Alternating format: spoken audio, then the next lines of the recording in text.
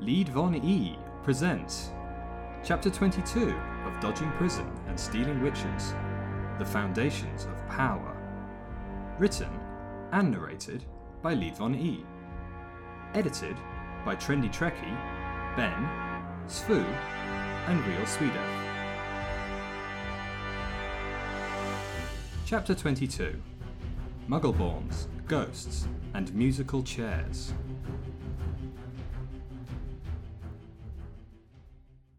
Invisible, even from the gaze of Death himself, Harry ghosted along a country lane of the Welsh village of Llangennew like a ghost. His apparition-like movements mirrored his quarry, who floated, transparent and silvery, on the far side of a nearby chest-high dry stone wall. Her dress flowed down her sides like her hair, down over her slightly rounded tummy, rippling in imaginary winds, to hover a few feet above the wet, mossy, early November ground. Harry's yew wand tingled along his arm, so close to its mother tree. The moon illuminated the graveyard, casting dark shadows among the tombstones, holes of darkness in a garden of twilight. He'd been lucky to find time so quickly for this visit. His nighttime schedule was usually packed weeks in advance, and he didn't like the idea of treating Ginny's training as a time bank. He floated over the low wall and touched down in the centre of the graveyard, right in front of the ancient yew tree, and right in front of Angelistor. He coughed. Angelistor perked up and looked around, obviously unable to see him. He whipped the cloak off himself. Angelistor widened her ethereal eyes. "Harry!" He smiled. "Greetings again, my fair lady." The dead young woman shot to within a foot of him and stopped, dead. "My, you've grown!" She circled him, inspecting every inch.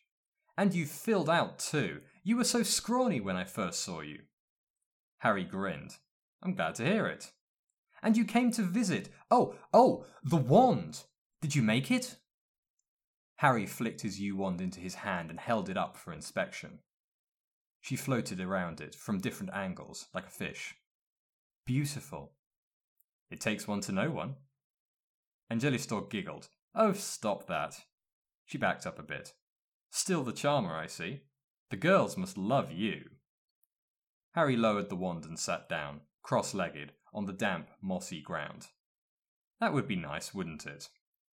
Angelistor giggled again. "In a few years, maybe?" "Maybe. Or maybe you have a sweetheart now." Harry smiled. "I am friends with 4, sort of 5 girls." 4, sort of 5? The transparent young woman did a small loop in the air. "Go on then, Harry. Tell me about them." "Well," Harry made himself more comfortable. "First there's Daphne. She's very pretty and loves the outdoors. She comes across as quite cold and distant, but she's actually quite friendly once you get to know her. Shy and surprisingly modest too, sometimes." He held up a hand and counted down on his fingers. "Then there's Hermione. She's also pretty, although she has problems believing it. Loves to learn and has an intense drive to be the best at whatever she does." "At Hogwarts? Ravenclaw or Slytherin?" Harry smirked. "Slytherin, naturally." He counted off another finger.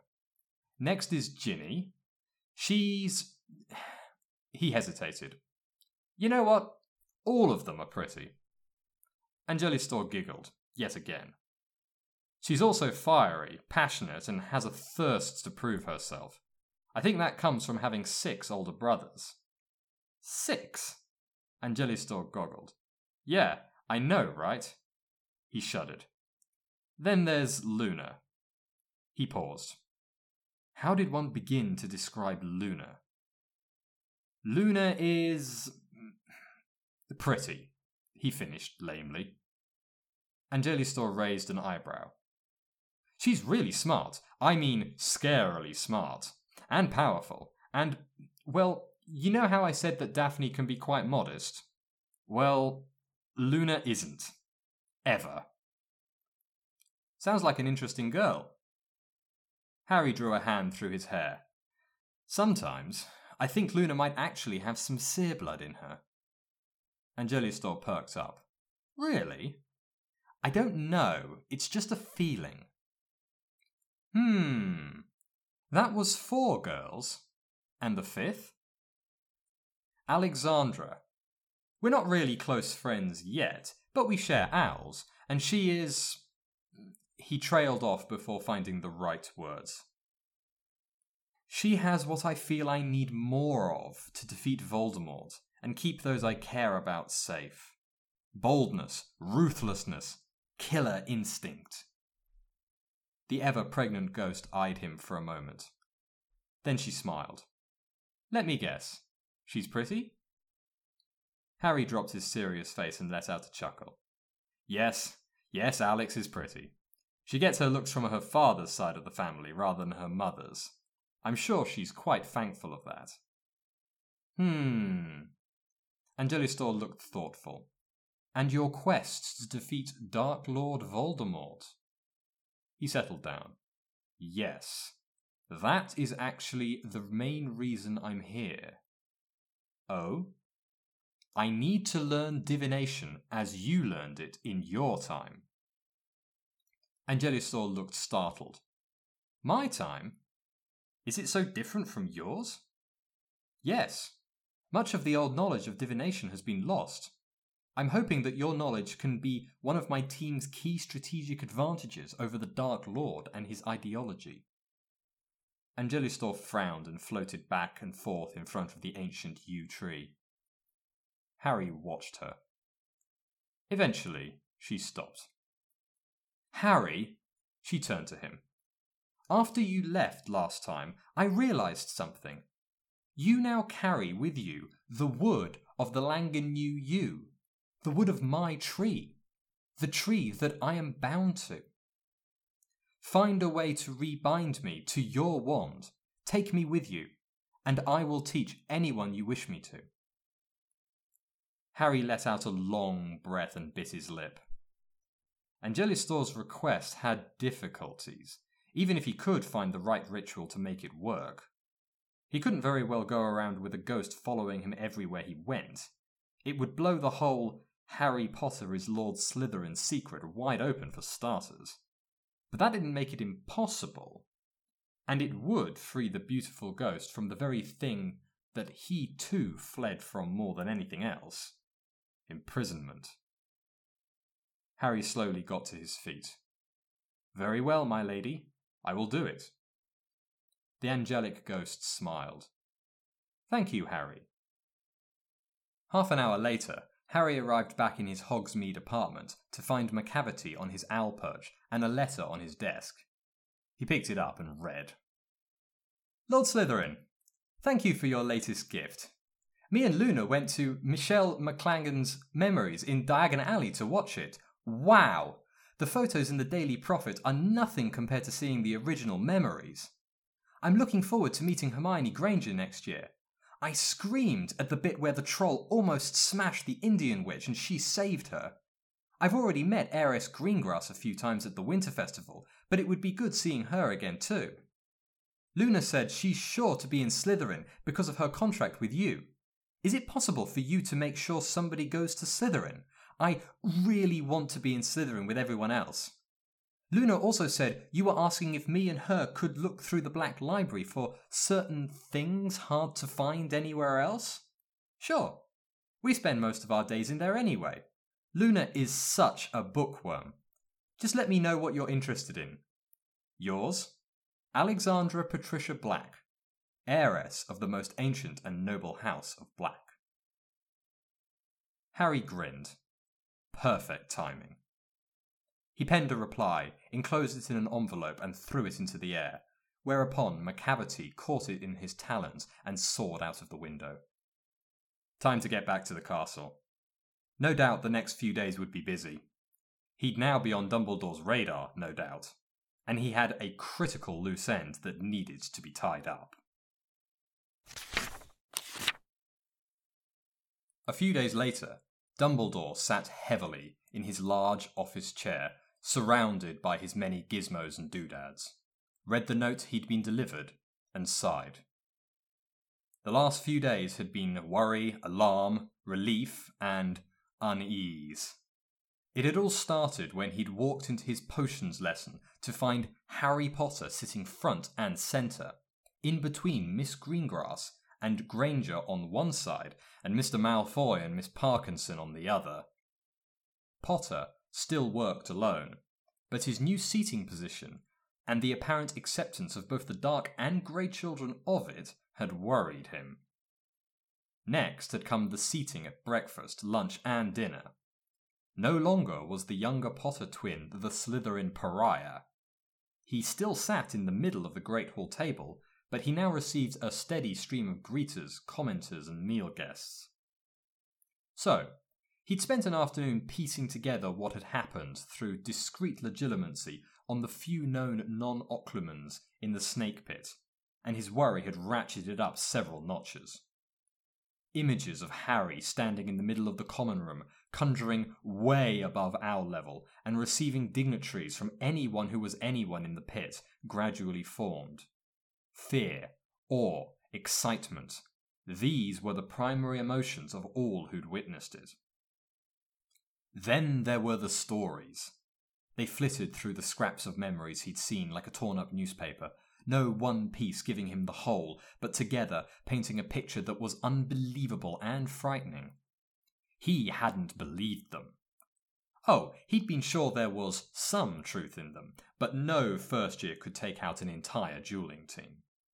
Not even a first-year Tom would have been able to. Not even he, Albus Dumbledore, could have managed that. But even if there was only a glimmer of truth to the stories, there was only one place he could think of for such an ability to have come from. The soul fragment in Harry's head.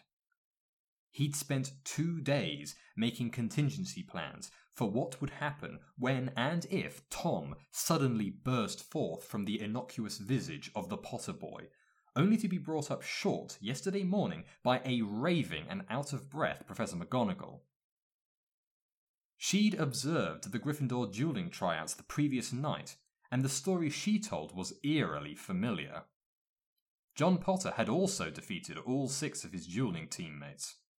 Oh, the last fight had been more luck than anything else, and the boy'd been near exhaustion. But he'd managed it. Just. He'd watched Minerva's memory of the event, and it was clear the Gryffindor dueling captain was more skilled than John Potter, but he'd had just enough left in the tank and had pulled out a victory nonetheless. It was incredible. It also made it clear the stories about Harry Potter's turn in the dueling arena probably weren't as exaggerated as he'd thought. Harry and John were twins. Their powers would be similar. Their talents too. Magic worked in strange ways. This wasn't a Horcrux thing.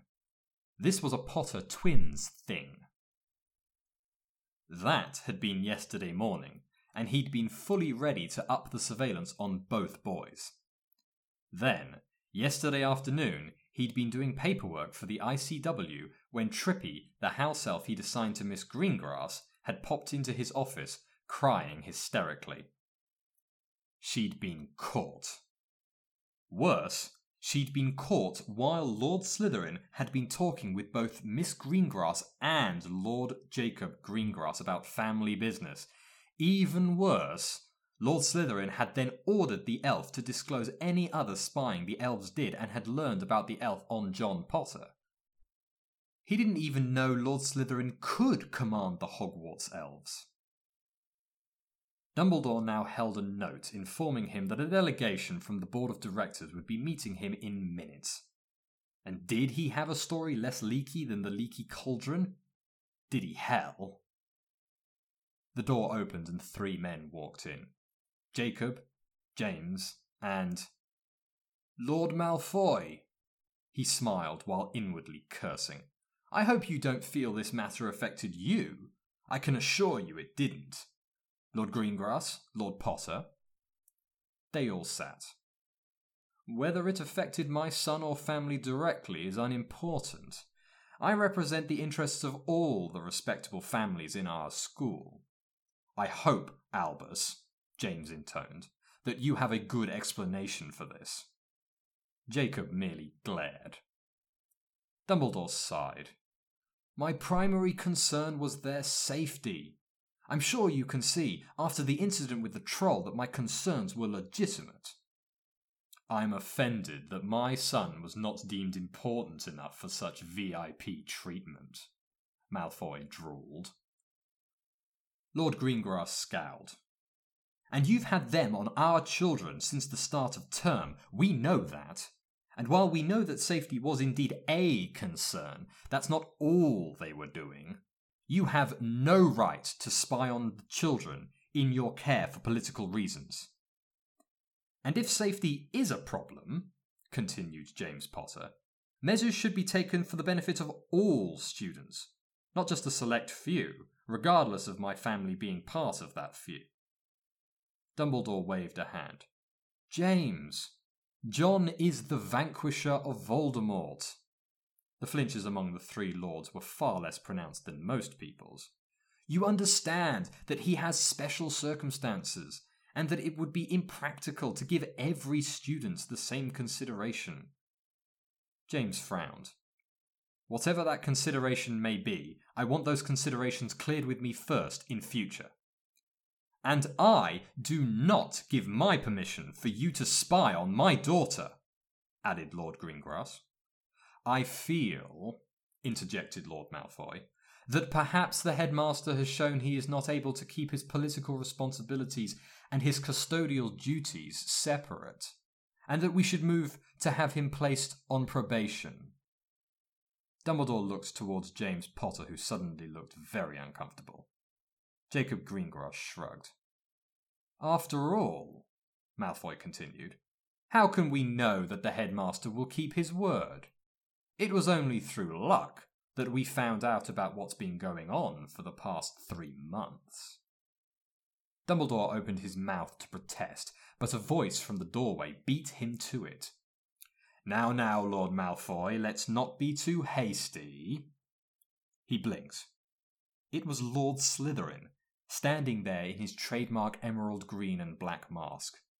Lord Greengrass, Lord Potter, Headmaster. Slytherin pulled up a chair and joined the delegation. Malfoy frowned. I was not aware that you were on the board, Lord Slytherin. Slytherin inclined his head. I'm not. Yet. However, as one of the people affected, I felt I should drop by after clearing up some business.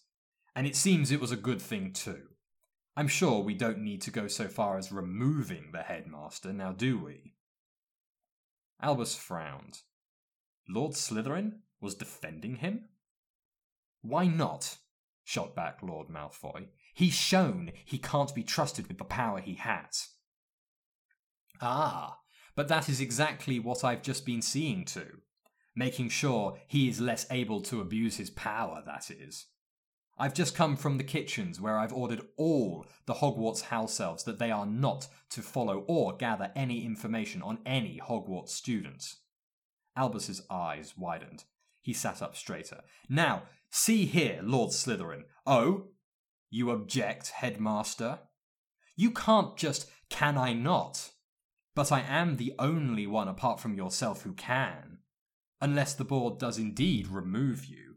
I assume that's not in your interest.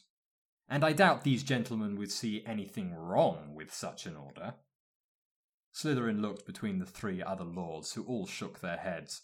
In the case of Lord Potter and Lord Malfoy, only grudgingly. Well then.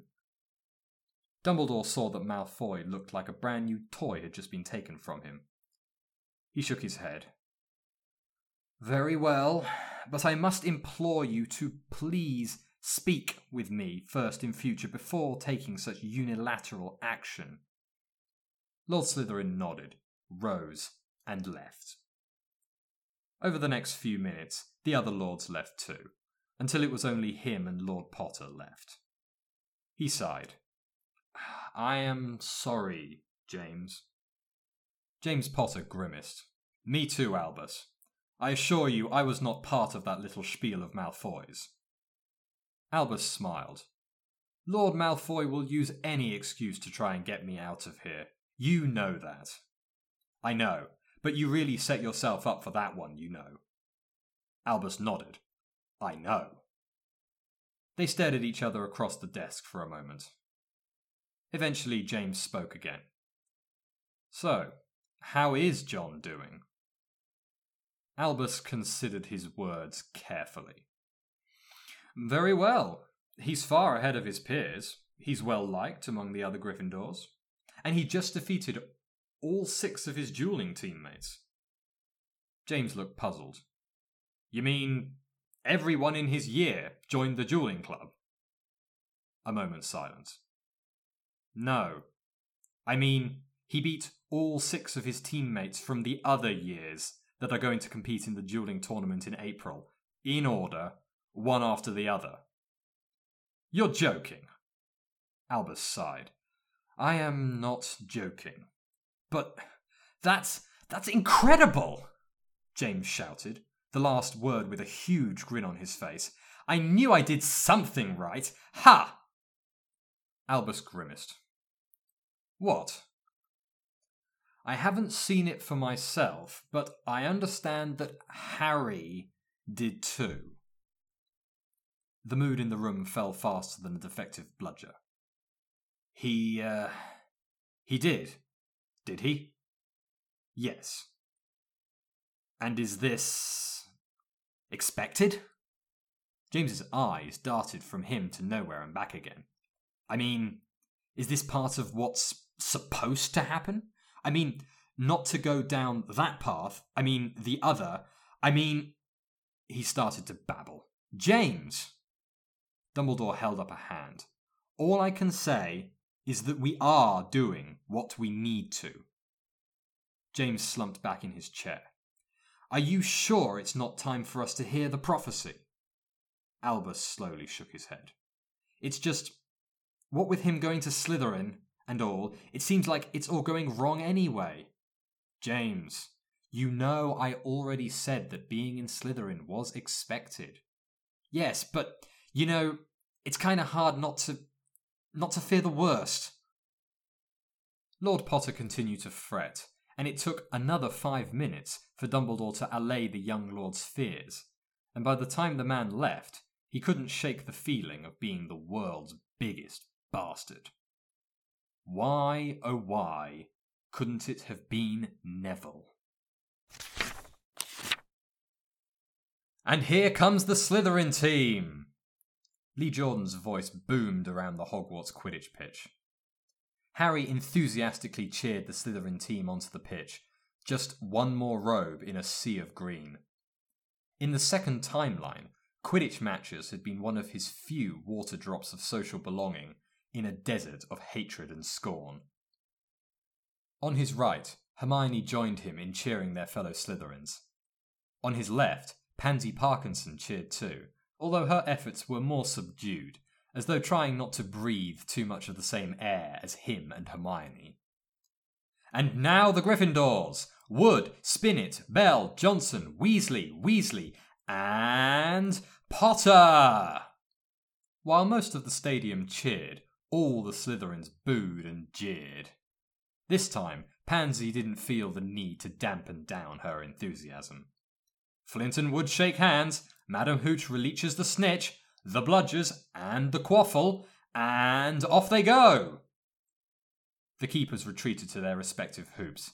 The beaters shot off to round up the bludgers, and the 6 chasers and 2 seekers converged on the quaffle in a mess of bodies and brooms.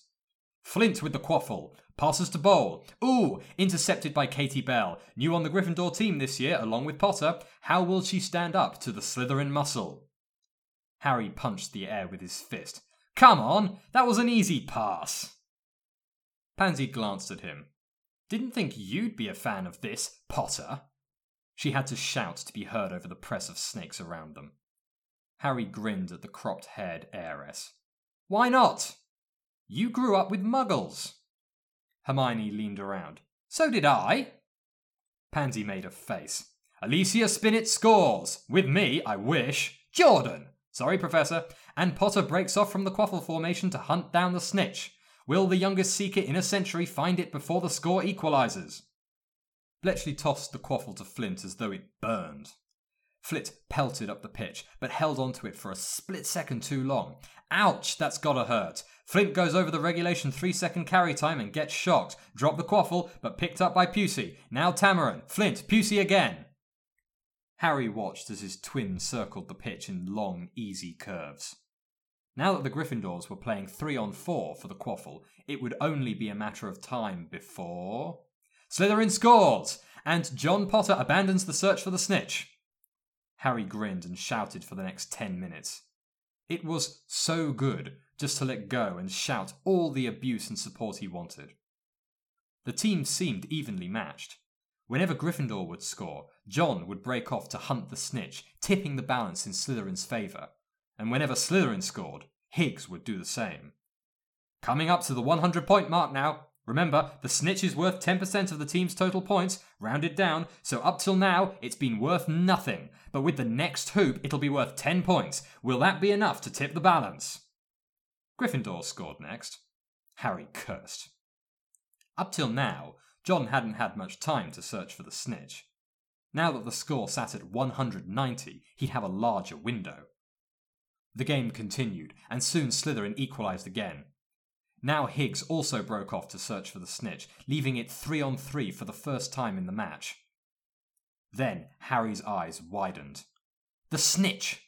It was by the Slytherin middle hoop. He could see it.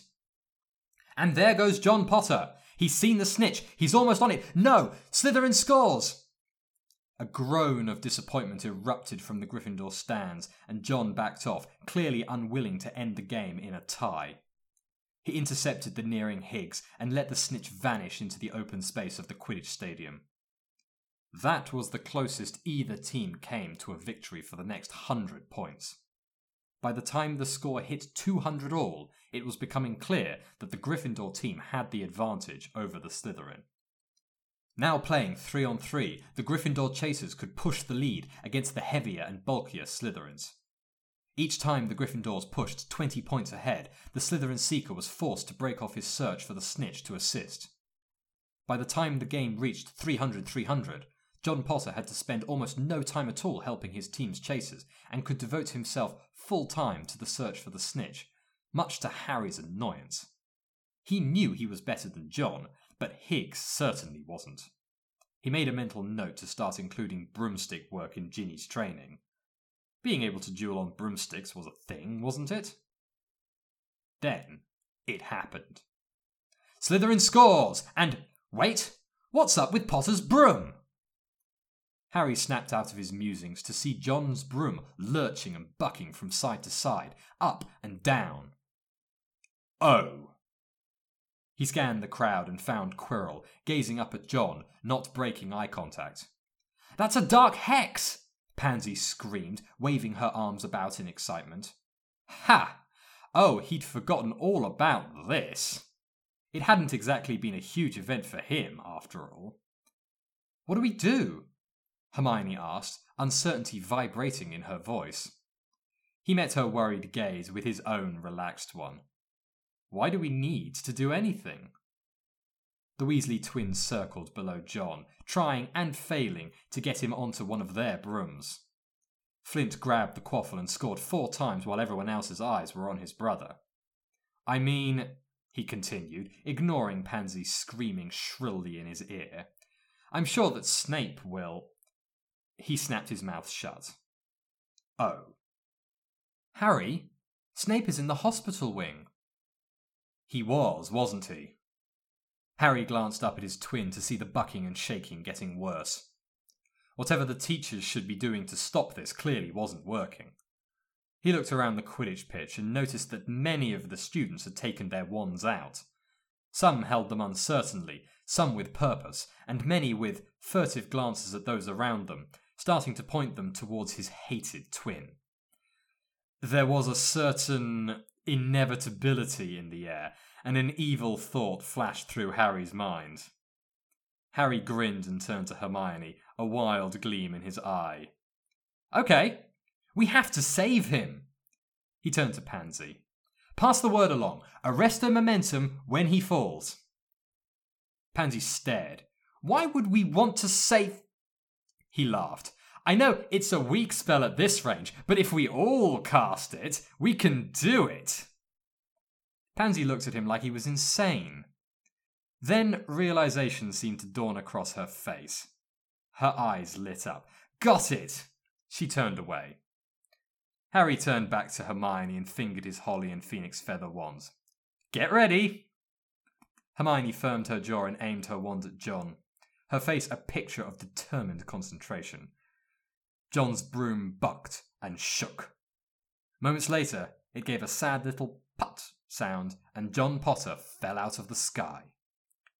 200 voices shrieked as he hurtled to the ground, while the other 200, dressed in every Hogwarts house colour, all across the stadium, all pointed their wands at him and yelled a deafening cacophony of Wingardium Leviosa, Accio Potter, Arresto Momentum, and Mobili Corpus. The spells raced towards the falling seeker, and John Potter's plummet instantly halted a whole 30 feet above the ground, with all the suddenness and consequences of an owl flying into a wall. Hermione stood to attention in front of the hospital bed, alongside her fellow healer trainees. On the bed, John Potter lay under a Petrificus Totalis to stop him moving and damaging the few remaining unbroken bones in his body. That didn't seem to stop him moaning, though. Healer Pumphrey made another jab with her wand, and yet another bone made a horrible little cracking and crinkling sound. Yet another moan issued from John Potter's throat. The older healer tutted. That one was a major fracture with 6 hairline fractures along its length. John Potter moaned. Again. Hermione shook her head. Well, if the boy didn't want this sort of thing to happen to him, then he shouldn't be John Potter, should he? He had only himself to blame.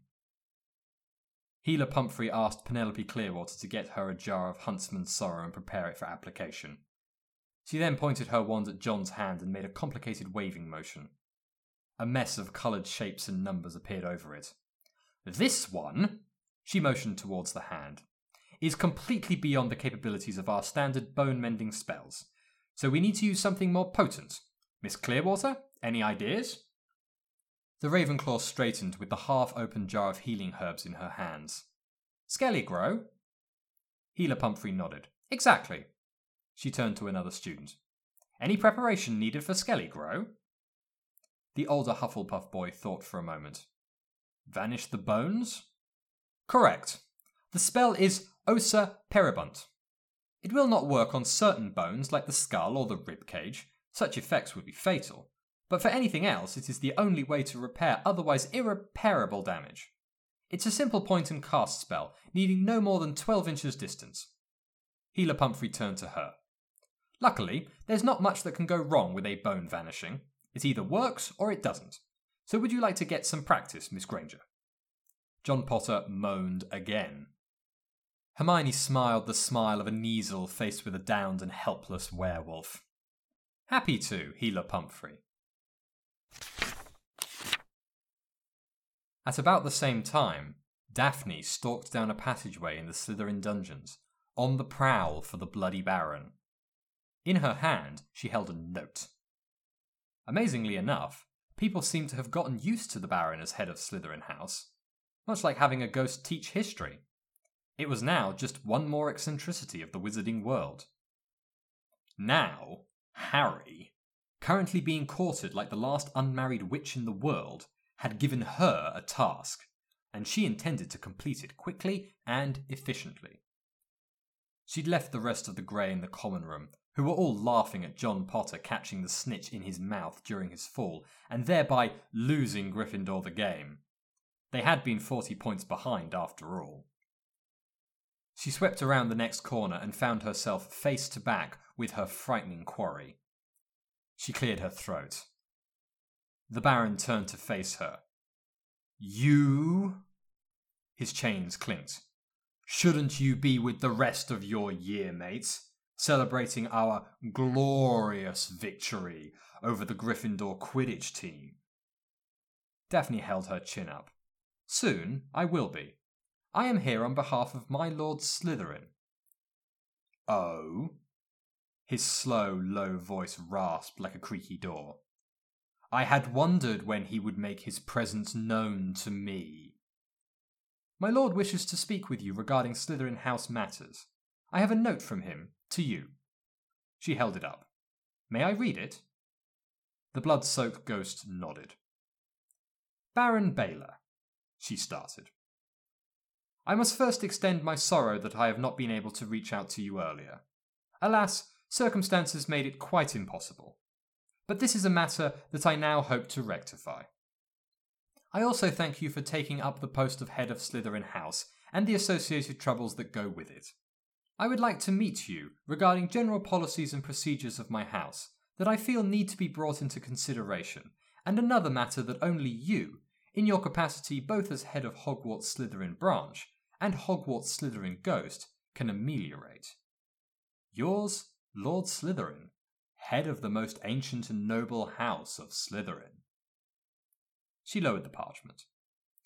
The ghost hovered in front of her for a moment.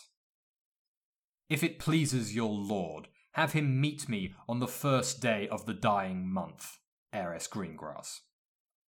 Daphne nodded, thanked the ghost, turned, and walked back to the celebration. Task accomplished. Harry watched Hermione pace back and forth. 3 weeks had passed. For the first 3 months, Hogwarts had ignored Harry, content to let him skulk in his peer-enforced pariahhood. However, in the 3 weeks after the dueling tryouts and the first Quidditch game, the castle jumped and held him with the clinginess of an insecure lover. Everywhere he went, people whispered and pointed. The Hogwarts rumour mill was almost magic itself, and just like magic, if a wizard was inexperienced and said F instead of M, they'd find their conjured story landing back on them like a buffalo on their chest, crushing their social life until the horde moved on to its next piece of titillation. But it wasn't magic, and it couldn't extract information without a willing source. The events of the dueling tryouts were on rumour mill lockdown.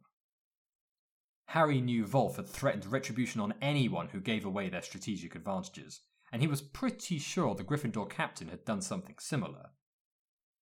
Still, his stunt in the Slytherin common room had made its way to other houses, even if they weren't sure what to believe about it. Coupled with the similar rumours of his twins' performance at his trials, and the rumour mill was happy to make up whatever it felt like. For the 10 years a slave, 10 years a prisoner that was Harry Potter, it was both intoxicating and disconcerting. It became bad enough to persuade Harry to allocate more of his time to scouring the library's restricted section, hoovering up as much of the knowledge that Tom Riddle had missed as possible, hoping to find an elegant solution to Angelistor's request, even as he continued to receive oddly knowledgeable updates from Alexandra and Luna about their own progress on this obscure and arguably dark branch of magic. Daphne and Hermione, meanwhile, were busy with their own projects. Daphne was using the extra time from not researching the defences around the stone to improve her dueling, magical toxin resistance, and occlumency. Hermione, by contrast, refused to let up on anything, and when December rolled around, it was to find his muggle-born friend in a state of near panic over her very first lesson as a teacher, even if only in a supporting role. "Hermione, it will be fine." Harry leaned on one of the dusty desks of a rarely used empty classroom. They'd arrived half an hour early, gone over the curriculum one last time, cleared a blackboard space off to one side, and arranged half a dozen chairs in a semicircle facing the wall. Then Harry had entered his shrunk trunk and exited again, carrying a large, silk-covered, flat object, which he'd proceeded to stick to the wall, while Hermione started the task which would consume her for the next 15 minutes. Pacing a hole into the floor. "But what if I mess up?" The young witch kept stealing glances towards the door. "What if they ask me a question that I don't know? What if I make a fool of myself?" Harry couldn't help but smile. There are always casualties in war. That's not helping! Harry pushed off from the desk, strode over to his frantic friend, put 2 hands on her shoulders and gazed into her startled eyes. You will be fine. The door creaked. Harry grabbed Hermione by her shoulders and looked deep into her eyes. His emerald orb seemed to wipe all thoughts from her mind. You will be fine. The door creaked. Hermione whipped her head around just as the door opened halfway. The pressure on her shoulders vanished, and when she looked back, so had Harry. Hermione! Sophie Roper bounded into the room, followed closely by Padma. She quickly gathered her wits. Hey, Sophie. Padma? Padma strolled up to the semicircle of chairs and leaned on one, eyes slightly widened. Hermione? She gestured towards the silk-covered object on the wall. Is that what I think it is? Sophie landed in a chair and started fishing in her bag. Hermione smiled. Probably. Padma let out a long breath. Whose? Introduction soon, I promise. They chatted for a few more minutes and were soon joined by Justin and Kevin. Dean was last, a few minutes after their agreed time. Sorry about that, had to shake John Potter. Padma frowned. Didn't he want you to come? Dean shrugged. I didn't want to tell him. He hates Slytherins. He indicated Hermione. Padma looked ready to say something else. Hermione frowned. Best not to let this get political. She cleared her throat. Her 5 classmates turned their attentions to her. Thank you for coming. She took a breath and continued. So, in the last year, you all found out you were magical. Except Padma, of course. Padma nodded. Hermione continued. I found out a few years earlier, but this is all still pretty new to me too. I've been doing much of the same education that many of our friends do before they go to Hogwarts, but I still didn't walk down Diagon Alley until I went to buy my wand. The semicircle nodded. Sophie had a Muggle notebook on her knees. This world is very different from the world we come from. We're all given an introduction lecture when we're given our Hogwarts letters, but it leaves out a lot of things. A lot of important things. She took a breath. When I was in Diagon Alley, I met Justin here. She nodded at Justin, who smiled back.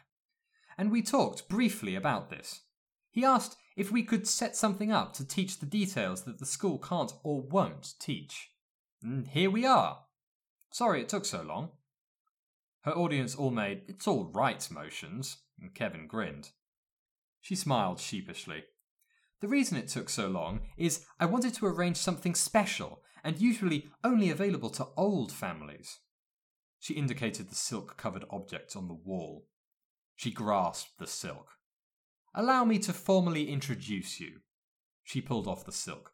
To Portrait Elizabeth Greengrass, the former Lady Greengrass and heiress Daphne Greengrass's grandmother. The surrounded Muggleborn's eyes widened, while Padma was both surprised and impressed. Portrait Elizabeth smiled an elegant smile that revealed the wrinkle lines under her fierce ice-blue eyes. She will make sure I don't miss anything. Any questions? Padma raised a hand. I didn't know you were allowed to bring paintings into the castle. Hermione shrugged. It's not common, but it's not against the rules. Some students bring them in to act as tutors and to communicate with their families without using owls. Why do you think we're not allowed to hand in dictaquilled essays? You mean? Portrait Elizabeth took over, her voice oozing quiet nobility. Yes, dear. In fact, it was during my time that the rule was introduced. A Hufflepuff was caught handing in essays written by the portrait of his many times great-grandfather. I was led to believe that the fool forgot to adjust for changes in the language. Sophie was carefully taking notes. So, Hermione picked up a piece of chalk and wrote Lesson 1 on the blackboard. We'll start with what exactly happened with Justin and Malfoy and go from there. There's a lot of background to cover. And thus she began to explain, assisted every so often by Portrait Elizabeth Greengrass. She explained about pureblood privilege and how it came into being, and how it was different from noble privilege. She explained why people like Crabbe and Goyle resented Muggleborns, and how families like Malfoy, Nott and Parkinson had long ago boxed themselves into a position where they had to support purebloodism to maintain their business interests, despite themselves already being noble. And how, after many generations, they'd come to genuinely believe in a course that at first they'd supported merely out of market pragmatism. She explained about the discrimination that Muggleborns faced in the workplace, and gave examples of many of the common tricks that unscrupulous wizards would use to trap Muggleborns into less than favourable situations. The blackboard was now covered in chalk. "This," she said, holding up an ornate-looking piece of parchment, covered in silver-like markings, "is Gringotts contract parchment.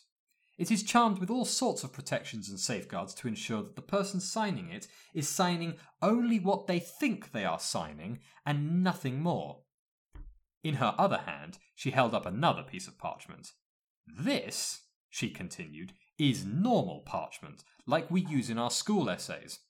Padma?" She turned to the Indian witch, who jumped at the sudden address. "What is the very first thing we learn about family business?" Padma took a deep breath. "Never, ever, ever, ever sign anything that is not written on Gringotts contract parchment." The words sounded like they'd been forced into her brain over 4 dozen lessons, and probably had been. Hermione nodded. "Exactly." She glared around at her wide-eyed peers. "Anyone could spell this with anything." She waved the normal parchment in their faces. "You could sign away your life savings. You could sign a confession for a crime. You could even accidentally marry off one of your own as yet unborn children." Kevin stammered. "But the law!" She shook her head. "This isn't like Muggle contract law, Kevin, where the court interprets and enforce. In this world, magic also has a say, and the penalties for breaking a magical contract can be enforced instantly. Often, a fine doesn't even need to be brought to Gringotts. The money just automatically moves from one vault to another, and that's to say nothing of the more physical penalties." Sophie was now taking notes at a furious pace, the back of her notebook flipped over many times, dangling over her knees. "Now, because we are still minors, there's a limit to what we can accidentally sign, although it can still be nasty. But once you're an adult, there's almost no limit. You can, theoretically, enslave yourself." "Only theoretically?" Dean asked, looking extremely worried. Hermione looked towards Portrait Elizabeth, who answered. "The Wizengamot and ICW made actual slavery of human beings illegal quite some time ago. But the magic doesn't recognize those laws. You can still be enslaved by contract, but it is illegal to do so. If it's found out, the courts can order the slave owner to break the contract or face extreme penalties." "And if it's not found out?" Sophie asked in a quiet voice, looking up from her notebook. Portrait Elizabeth shrugged. "I dare say there are a few unfortunate souls hidden away out there who signed the wrong thing at the wrong time to the wrong person." The assembled young witches and wizards all shuddered. Harry made his way to the fideliest spot in the library, satisfied that Hermione was handling herself just fine. He dropped into his trunk and emerged minutes later as Lord Slytherin, ready, aged, and masked. He met an impeccably dressed Daphne in the entrance hall, and together they made their way down to the dungeons, stared at by every wide-eyed student they met. As they descended the stairs into Slytherin territory, Harry felt the welcoming magics wash through him. He smiled. "Daphne?" "Yes, my lord." He reached into his robes. "Read this." Daphne took the parchment, unfolded it, and read the first few lines. "From the Black Heiress?" "Indeed." Daphne read some more. Her eyes widened. Necromancy? She whispered. Any magic that affects the dead is necromancy. But, she read some more, but it sounds like this isn't the first time she's used it. The letter does give that impression, doesn't it? Daphne folded the parchment up and handed it back. The Black Library must be incredible. Harry frowned. Yes, I really should do something about that. It would be a shame to lose it. They arrived at a door marked Slytherin Head of House. Harry knocked. The door opened. They both entered.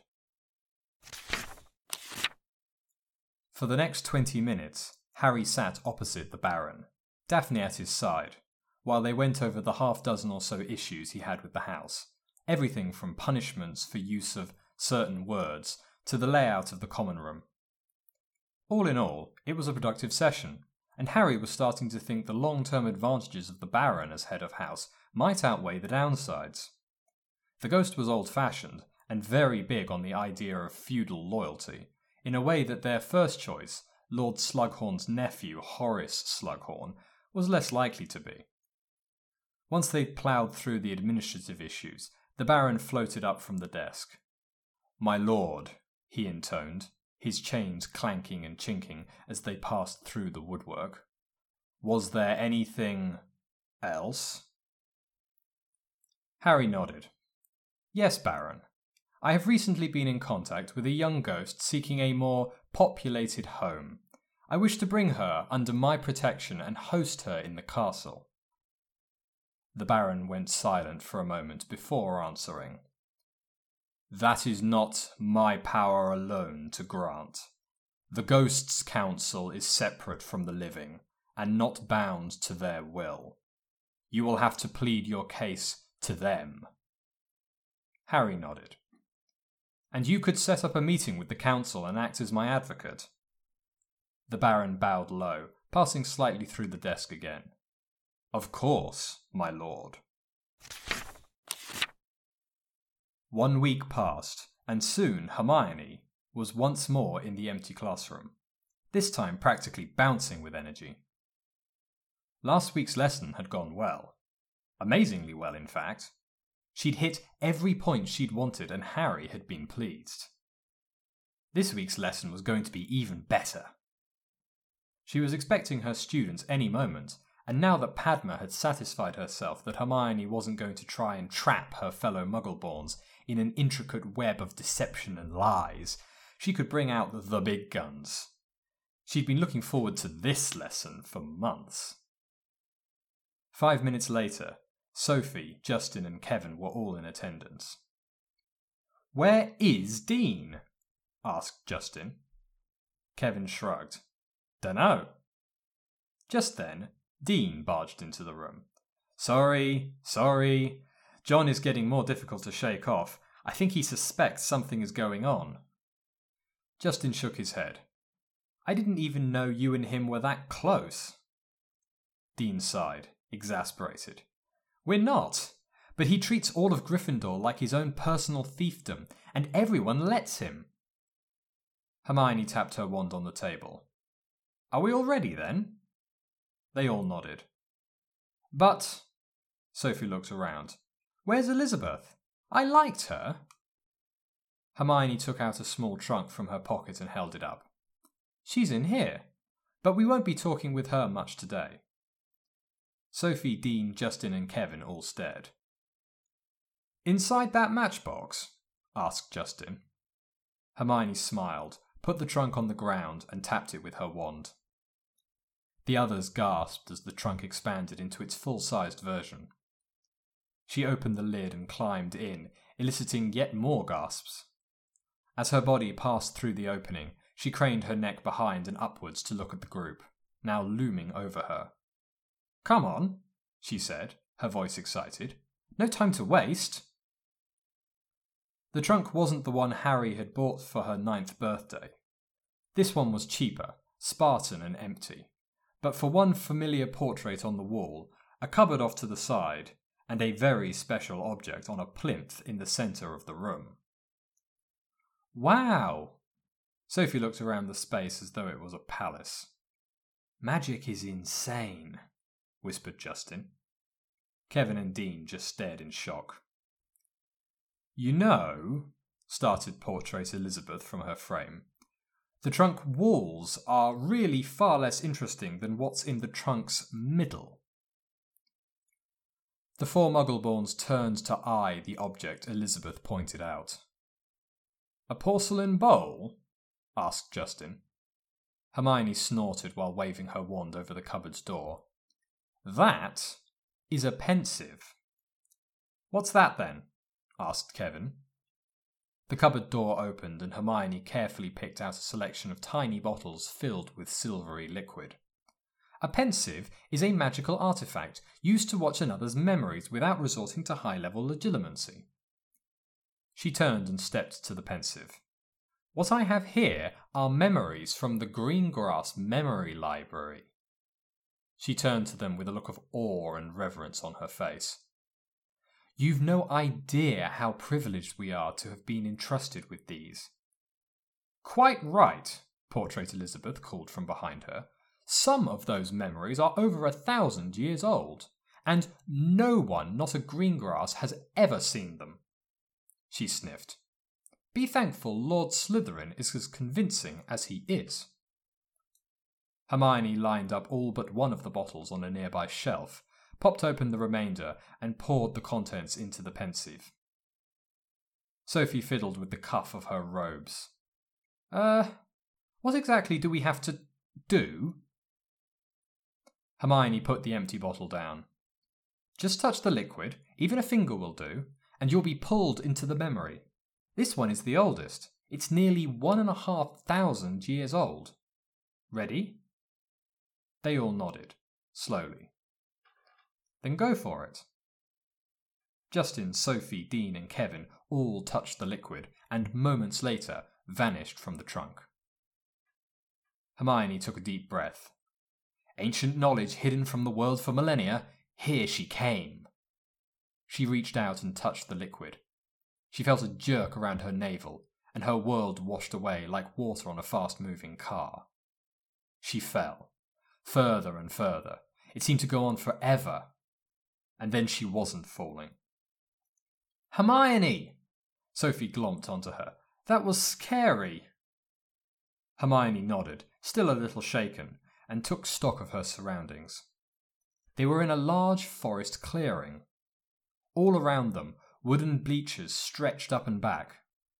Wizards filled those benches, all wearing white robes and shouting at each other. It gave the impression of an amphitheatre full of rather scruffy druids. Justin, Kevin, and Dean stood to one side, gazing up at the cacophony with wide eyes. Justin turned to her. They can't see us? Of course not. This is just a memory. She then noticed a row of wizards and witches off to one side. Ah! She walked over to them and eagerly motioned her students to follow. This is what we're looking for. Who are they? Asked Dean. Hermione marched up to the witch at the end of the line. Recognize her? Sophie gasped. It's Elizabeth! Kevin started. But she's like young and all. No, it's definitely her. Then Justin looked around. This memory can't be that old. You said it was 1,500 years old. Elizabeth is Daphne's grandmother. She is. And it is. This is Elizabeth's memory of this witch's memory. She pointed to the witch next to Elizabeth. Of this wizard's memory. She pointed to the wizard who stood next in line, and so on, all the way down to the last wizard in the line, who's watching the memory of one of those wizards. She pointed to the assembly of wizards, lining the many benches of the wooden amphitheatre. This is a copy of a copy of a copy, many times over, of a memory of one of the original wizards who attended this event. But why? Asked Dean. Simple. Hermione walked over to the nearest wizard in the assembly, who was talking to the wizard next to him. The others followed her. You try and tell me what he's saying. Dean leaned towards the man, then leaned back. Sounds like gibberish to me. Exactly. Every 100-odd years they make a new copy and translate the important bits for the next 100 years. Sophie grinned. Genius! They walked back over to Elizabeth.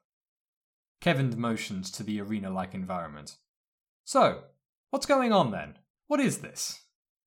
This is the Wizengamot in which Merlin, still acting as the first Grand Warlock, unveiled his masterwork to the Assembly.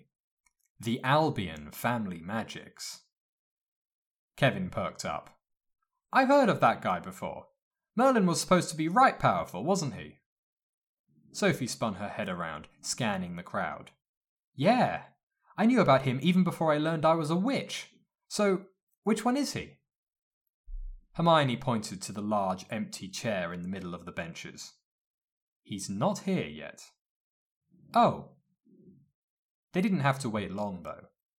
Soon, a tall man with a long, flowing beard, carrying a long staff, strolled into the clearing and faced the assembled wizards. The hubbub died, and the man began to speak. As he did, Memory Elizabeth spoke too, reading from a pre-prepared parchment and occasionally checking the parchment of the witch next to her, presumably to make sure she was in the right place. Hermione and the others all leaned into the older green grass to catch the words, watched as Merlin finished up his speech, and then watched with horrified fascination as the pre-Hogwarts Wizengamot erupted into full-on caustic meltdown. Sometime later, they all emerged from the Pensieve. Sophie took quick, deep breaths and clutched her chest. That was intense. Well, don't get comfy. Hermione indicated the shelf, still full of bottles. We've got plenty more for today. They then watched the Wizengamot session announcing the founding of Hogwarts, which had been greeted with a combination of amazement that 4 families were willing to give away their families' private collections of magic, and distrust over whether the founders had ulterior motives for their children.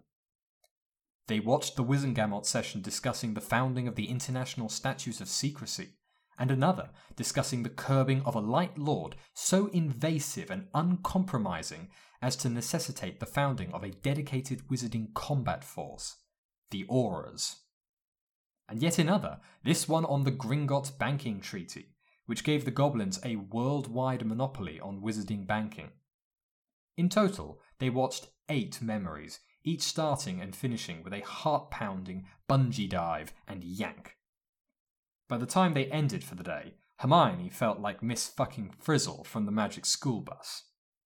So, Hermione, started Sophie, who was trying and failing to walk in a straight line. Same time next week?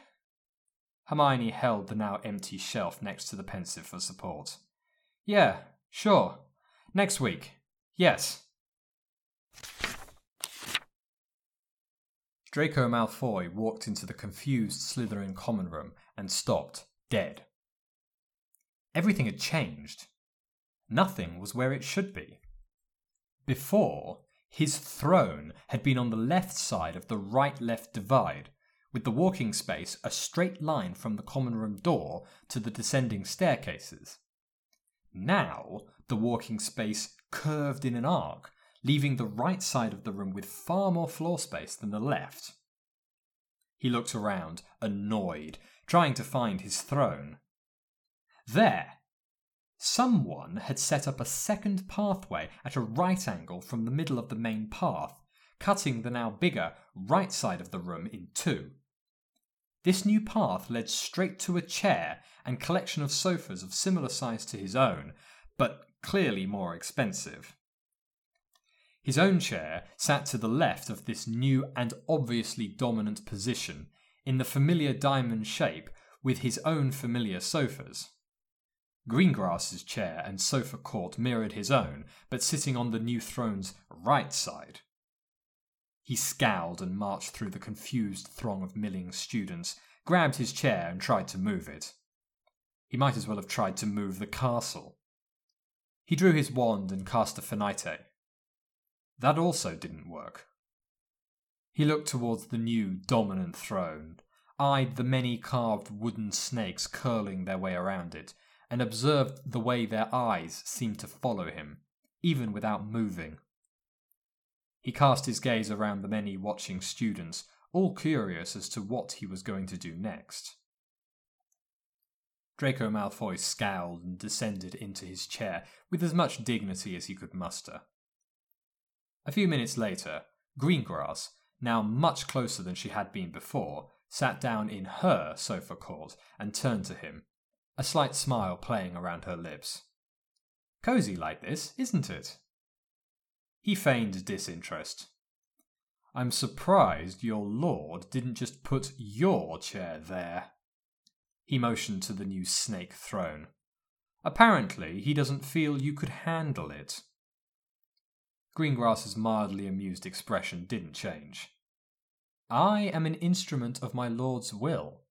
I will handle all and only what he wills me to handle." Malfoy turned away and felt a shiver go down his spine. That had felt far too much like certain statements made about a certain individual he'd seen in his father's private pensive lessons. The table stretched away before Harry, filled with food and drink. He wasn't hungry, though. He was, in fact, doing his level best not to hurl. An almost unbearable stench filled his nostrils, and his eyes watered in protest. To call the food ripe would be like describing Dumbledore as a bit tricky, and he was quite sure that if Daphne were here, she'd have insisted on burning every article of clothing afterwards, before vanishing the ashes and bathing for a whole day, preferably in phoenix tears. "So, Lord Slytherin, tell us more about the young ghost in question." Sir Nicholas de Mimsy Porpenton floated halfway down the table. To his sides and around the table floated 10 other ghosts, including the Baron, the Grey Lady, and the Fat Friar. Harry fought down his gag reflex and stood straighter. Angelistor is a Muggle-born witch murdered in the 1500s by a local Muggle noble whom she was romantically engaged with. She has been bound to a tree in the graveyard she died in for the last 500 years. She was newly pregnant when she died. The Grey Lady bobbed down to the table and floated through a putrid chicken. "You say she is bound," Sir Nick commented. "How do you propose to move her here? Will you replant the tree?" "I would prefer not to do that. It is a very old tree, but if necessary it could be done." "So how do you plan to do otherwise?" "I know of a ritual that can transfer the bond to a sympathetic object, which I would then bring here." That caused a murmuring up and down the table. The Fat Friar brought a thoughtful hand to his chin. "I don't recall the name Angelistor. What house was she in?" "She wasn't a Hogwarts student. I believe she went to the Shoe." Sir Nick scoffed. "Then why bring her here? Why not send her to the Shoe if she's lonely?" "I am her friend. The first one she's had for 200 years, and despite her not being a student here, she knew of it through song and story and has longed to float the corridors for many centuries. Does one need a good reason to extend the hand of friendship and compassion to one tragically cut down in the prime of their youth?" He looked towards the Grey Lady, who glared at the bloody Baron with cold, dead eyes. "Well spoken, in my opinion," chortled the Fat Friar. "I say we give the young ghost a chance." Sir Nick didn't look impressed. "Regardless of the merits of the proposal itself, to which I still remain unconvinced, I can only admit I find it difficult to support a petition brought in by a man who hides behind a mask." He sounded bored. "It goes against everything my house stands for." Harry frowned, although obviously the ghosts couldn't see that. The Grey Lady said nothing and just continued to glare at the Baron.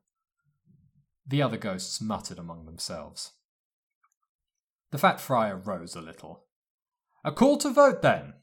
All those in favour?" 5 ghostly hands rose. All those against? 6 hands rose, Sir Nicholas's and the Grey Lady's among them. Harry made a quick list of names and faces and shoved it into his Mindscapes library. Then the request is denied. Sorry about that, Lord Slytherin. Please try again next century. Harry stalked out of the Ghosts' Council chamber and immediately spotted Daphne, waiting patiently by the next large oak door. No luck, then? Harry walked over to her side. No, not this time. What the hell are you supposed to bribe ghosts with? Daphne shrugged. Then what do we do now? Harry smirked. Go ahead anyway and make it up as we go along. Daphne groaned. The final week of term arrived, and snow piled up around the castle, deep enough for enthusiastic students to make their own miniature snow castles and wage snowball war for the snowy grounds with a surprisingly large cannon of snowball magic. Inside a familiar empty classroom, Hermione stood in front of her sitting semicircle of students, wearing a thick winter cloak lined with niffler fur. Justin, Sophie, Kevin and Dean also wore their cloaks, but theirs weren't charmed and ruined like hers. None of them had yet learned the warming charms, and none of them looked very happy about it. "'Sdamn cold," Kevin muttered. On the wall beside her, Portrait Elizabeth shook her head and smiled. Hermione conjured a bluebell flame in a jar and handed it to Kevin, getting a thankful look in return. "How is it that you've learned so many spells already? Where do you find the time?" asked Dean. Hermione conjured a second bluebell flame jar and handed it to Justin. "Occlumency, mostly." "What's that?" Justin snorted. "It's this amazing, awesome mind magic that most of our classmates learn before they come to school that lets them memorize everything really fast, learn really quickly, and stops mind readers knowing what colour your underwear is." Sophie blushed. Dean's eyes widened. "I need to learn that." Kevin handed his jar to Sophie and took the next bluebell flame jar Hermione conjured with a thankful nod. "But it takes years to learn, and they don't teach it here." Dean eyed Hermione thoughtfully. "You knew you were a witch since only 3 years ago, right? It would still be useful to know it by our 3rd year." Sophie, Dean, Justin and Kevin all looked at each other. Then they turned to her. Hermione hesitated. In truth, she knew that using Harry's secret teaching method, they could probably catch up to their peers in just 2 to 4 months, and be well beyond that in another 3 to 6. But the magic wasn't hers to promise, and she didn't know any other teaching method. It might even be Slytherin family magic. She conjured a final bluebell jar and handed it to Dean. "I can't promise anything, but I'll ask, and have an answer by the start of next term." They all nodded. "So," Sophie kicked her legs back and forth, holding the bluebell flame jar and warming her hands. "What are we going to learn about today?" Hermione took a piece of chalk and wrote on the board. Lesson 3. Schools and Christmas in the Magical World. She turned back to the others with a swish of her fur-lined cloak.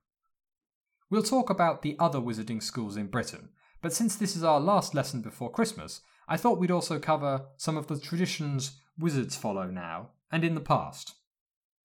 They all nodded. Portrait Elizabeth cleared her throat. "There are 3 other schools in magical Britain. I didn't go to any of them, obviously, but I did serve on the board of St. George's School of Magic in London. That one's the newest, and we call it the Box, because it's just a large red brick building, hidden from the Muggles near the docks." Sophie put her bluebell flame aside and took out her ever-present Muggle notebook. "Then there's the Cornwall Academy, or the Windmill. No prizes for guessing why it's called that." Sophie put up her hand. "Yes, dear." "Wouldn't it be hard to fit a boarding school into a windmill?" Elizabeth smiled. Magic, dear. Oh. Sophie reddened. And finally, there's Madame Goose's Home for the Magically Gifted. Elizabeth sniffed. We call that one the Shoe. Kevin tilted his head. Why is it called that then? Elizabeth raised an eyebrow. I did say no prizes, young man. Dean's eyes widened. Seriously? Hermione turned away to write the final name on the blackboard. To be fair, it is a very large shoe. She finished the final letter with a flourish and turned back to them. I've seen pictures. Anyway, Elizabeth redirected their attention back to herself. These other schools don't come close to Hogwarts. That's mostly by design. Most of the Muggleborns and non-noble half-bloods go to them. You're all very lucky to be invited here. If you had to leave Hogwarts for whatever reason, you'd probably go to one of those other schools. She looked thoughtful for a moment. Unless you were expelled for breaking the International Statute of Secrecy, of course. In which case you'd probably be mind-wiped and sent back to the Muggle world with 24 curses to block and drain your magic. The 4 Muggleborns nodded slowly. It was far from the first positively medieval pronouncement they'd heard in the last few weeks. They continued to discuss the 3 other schools, how they were founded, what they taught, and how it differed from the Hogwarts curriculum. Half the students in Britain and Ireland went to Hogwarts. The other half were split evenly among the box, the windmill, and the shoe. Hermione finished by showing them a chart she'd drawn, mapping the upper echelons of the Ministry of Magic to the schools the officials attended. Red for the castle, Hogwarts, blue for the windmill, yellow for the box, and green for the shoe. The chart was a sea of red. And on that cheery note, Hermione said, smiling widely, let's talk about Christmas. Justin shook his head and took out a blank sheet of parchment. First, it shouldn't be surprising that wizards don't actually celebrate Christmas. Kevin looked up from his own battered notebook, startled. We celebrate the winter solstice, which happens on the 21st or 22nd of December, and the winter festival, which takes place on the 23rd. But, Kevin looked confused, but the castle? Oh, many of the traditions are similar, and Dumbledore calls it Christmas for some reason, but away from the castle it's the winter festival, or just the festival. So, what different traditions are there? Asked Sophie. Hermione smiled and thought back to a few weeks ago when Harry had invited her to the Greengrasses Winter Festival. Well, the one I'm most looking forward to seeing is The Hunt. The Hunt? Portrait Elizabeth chuckled. That's such a wizard thing. My husband used to love it. Although, apparently, young witches are into it these days too. She smiled at Hermione. Hermione felt embarrassment creeping up the back of her neck. I just thought it sounded really interesting. What is it? Tried Sophie again. Oh! Hermione turned away from the smirking portrait.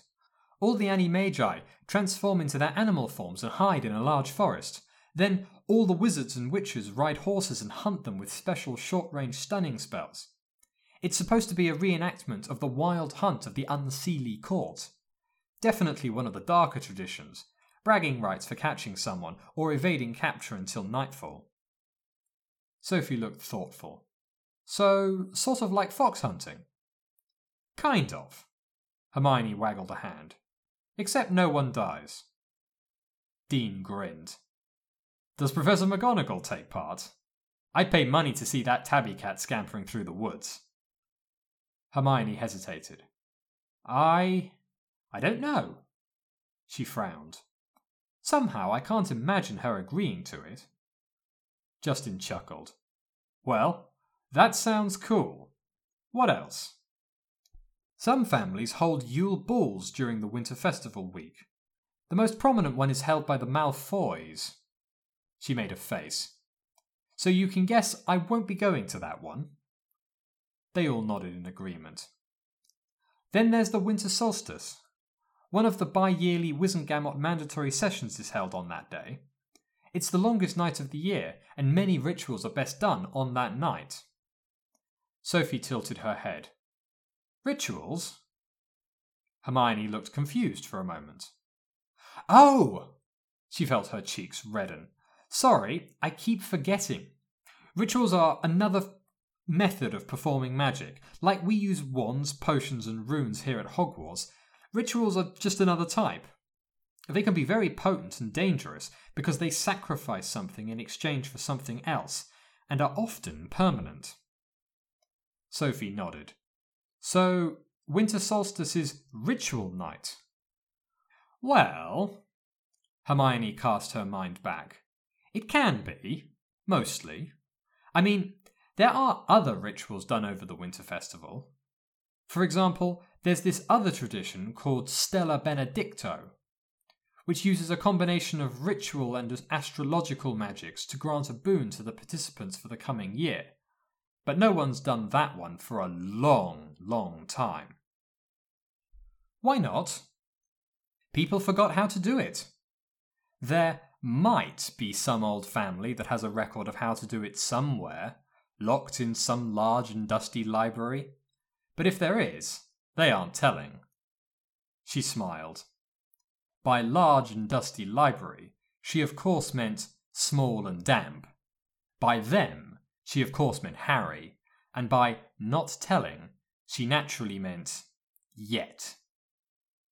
Personally, she couldn't wait to watch the stars rearrange themselves in the vast empty night sky like the world's most spectacular firework display, even if the whole 4 dancing virgins thing was more than a little embarrassing. Justin bit the end of his quill. Still getting the hang of this whole political factions thing. What do the Potters do? That threw her for a loop.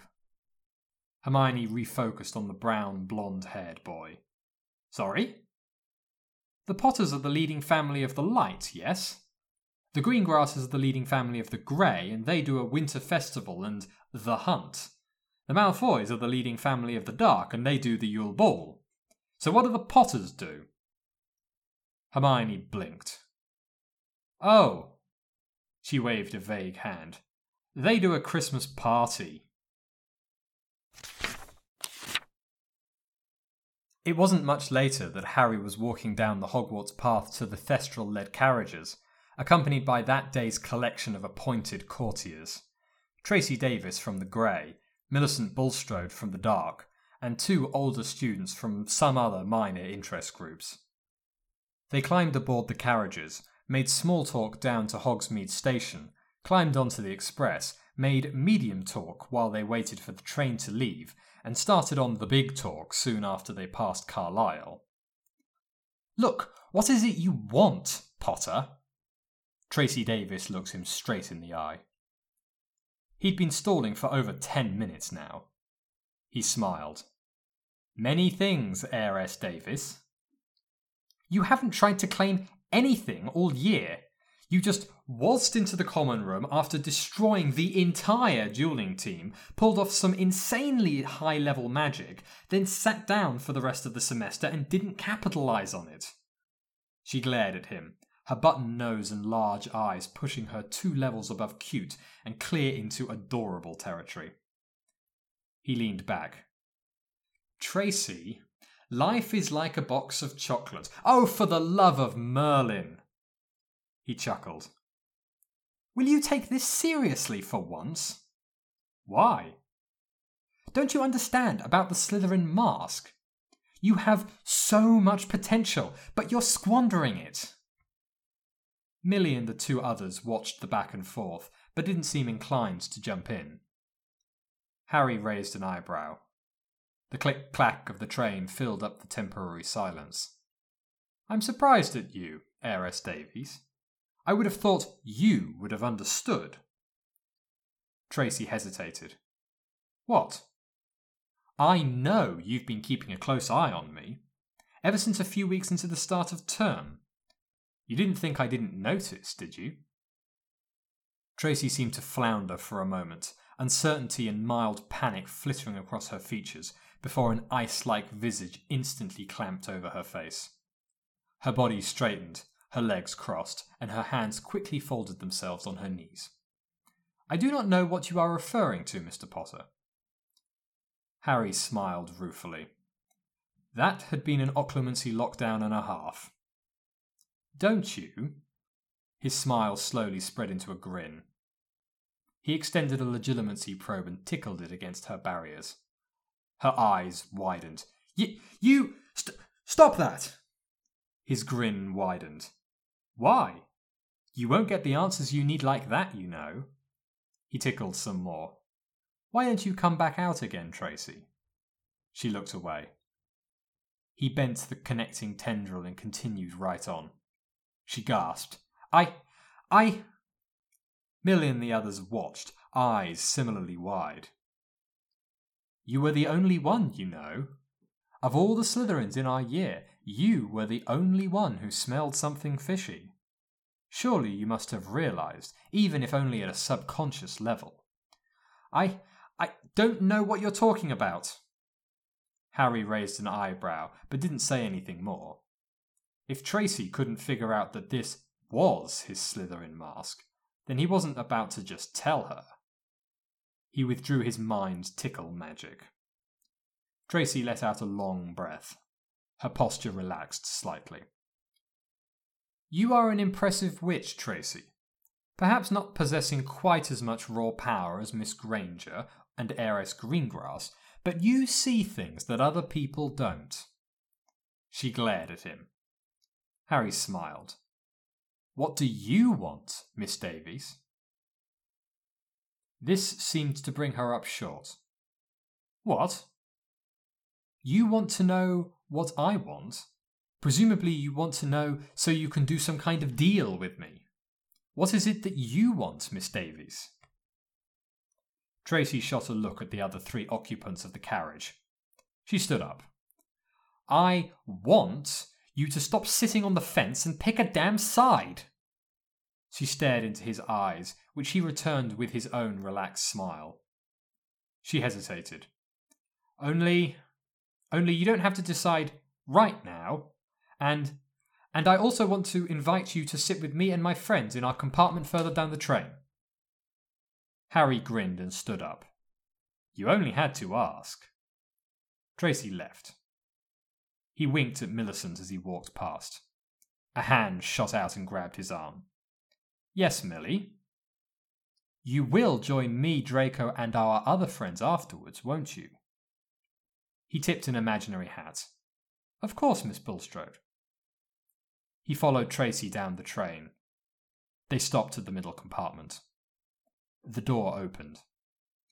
There sat Daphne, Hermione, Tracy Boot, Zacharias Smith, Wayne Hopkins, and Blaise Zabini, all laughing and smiling, an open pack of exploding snap on the table, while Hedwig and Freaky both picked at a shared bowl of nuts and seeds.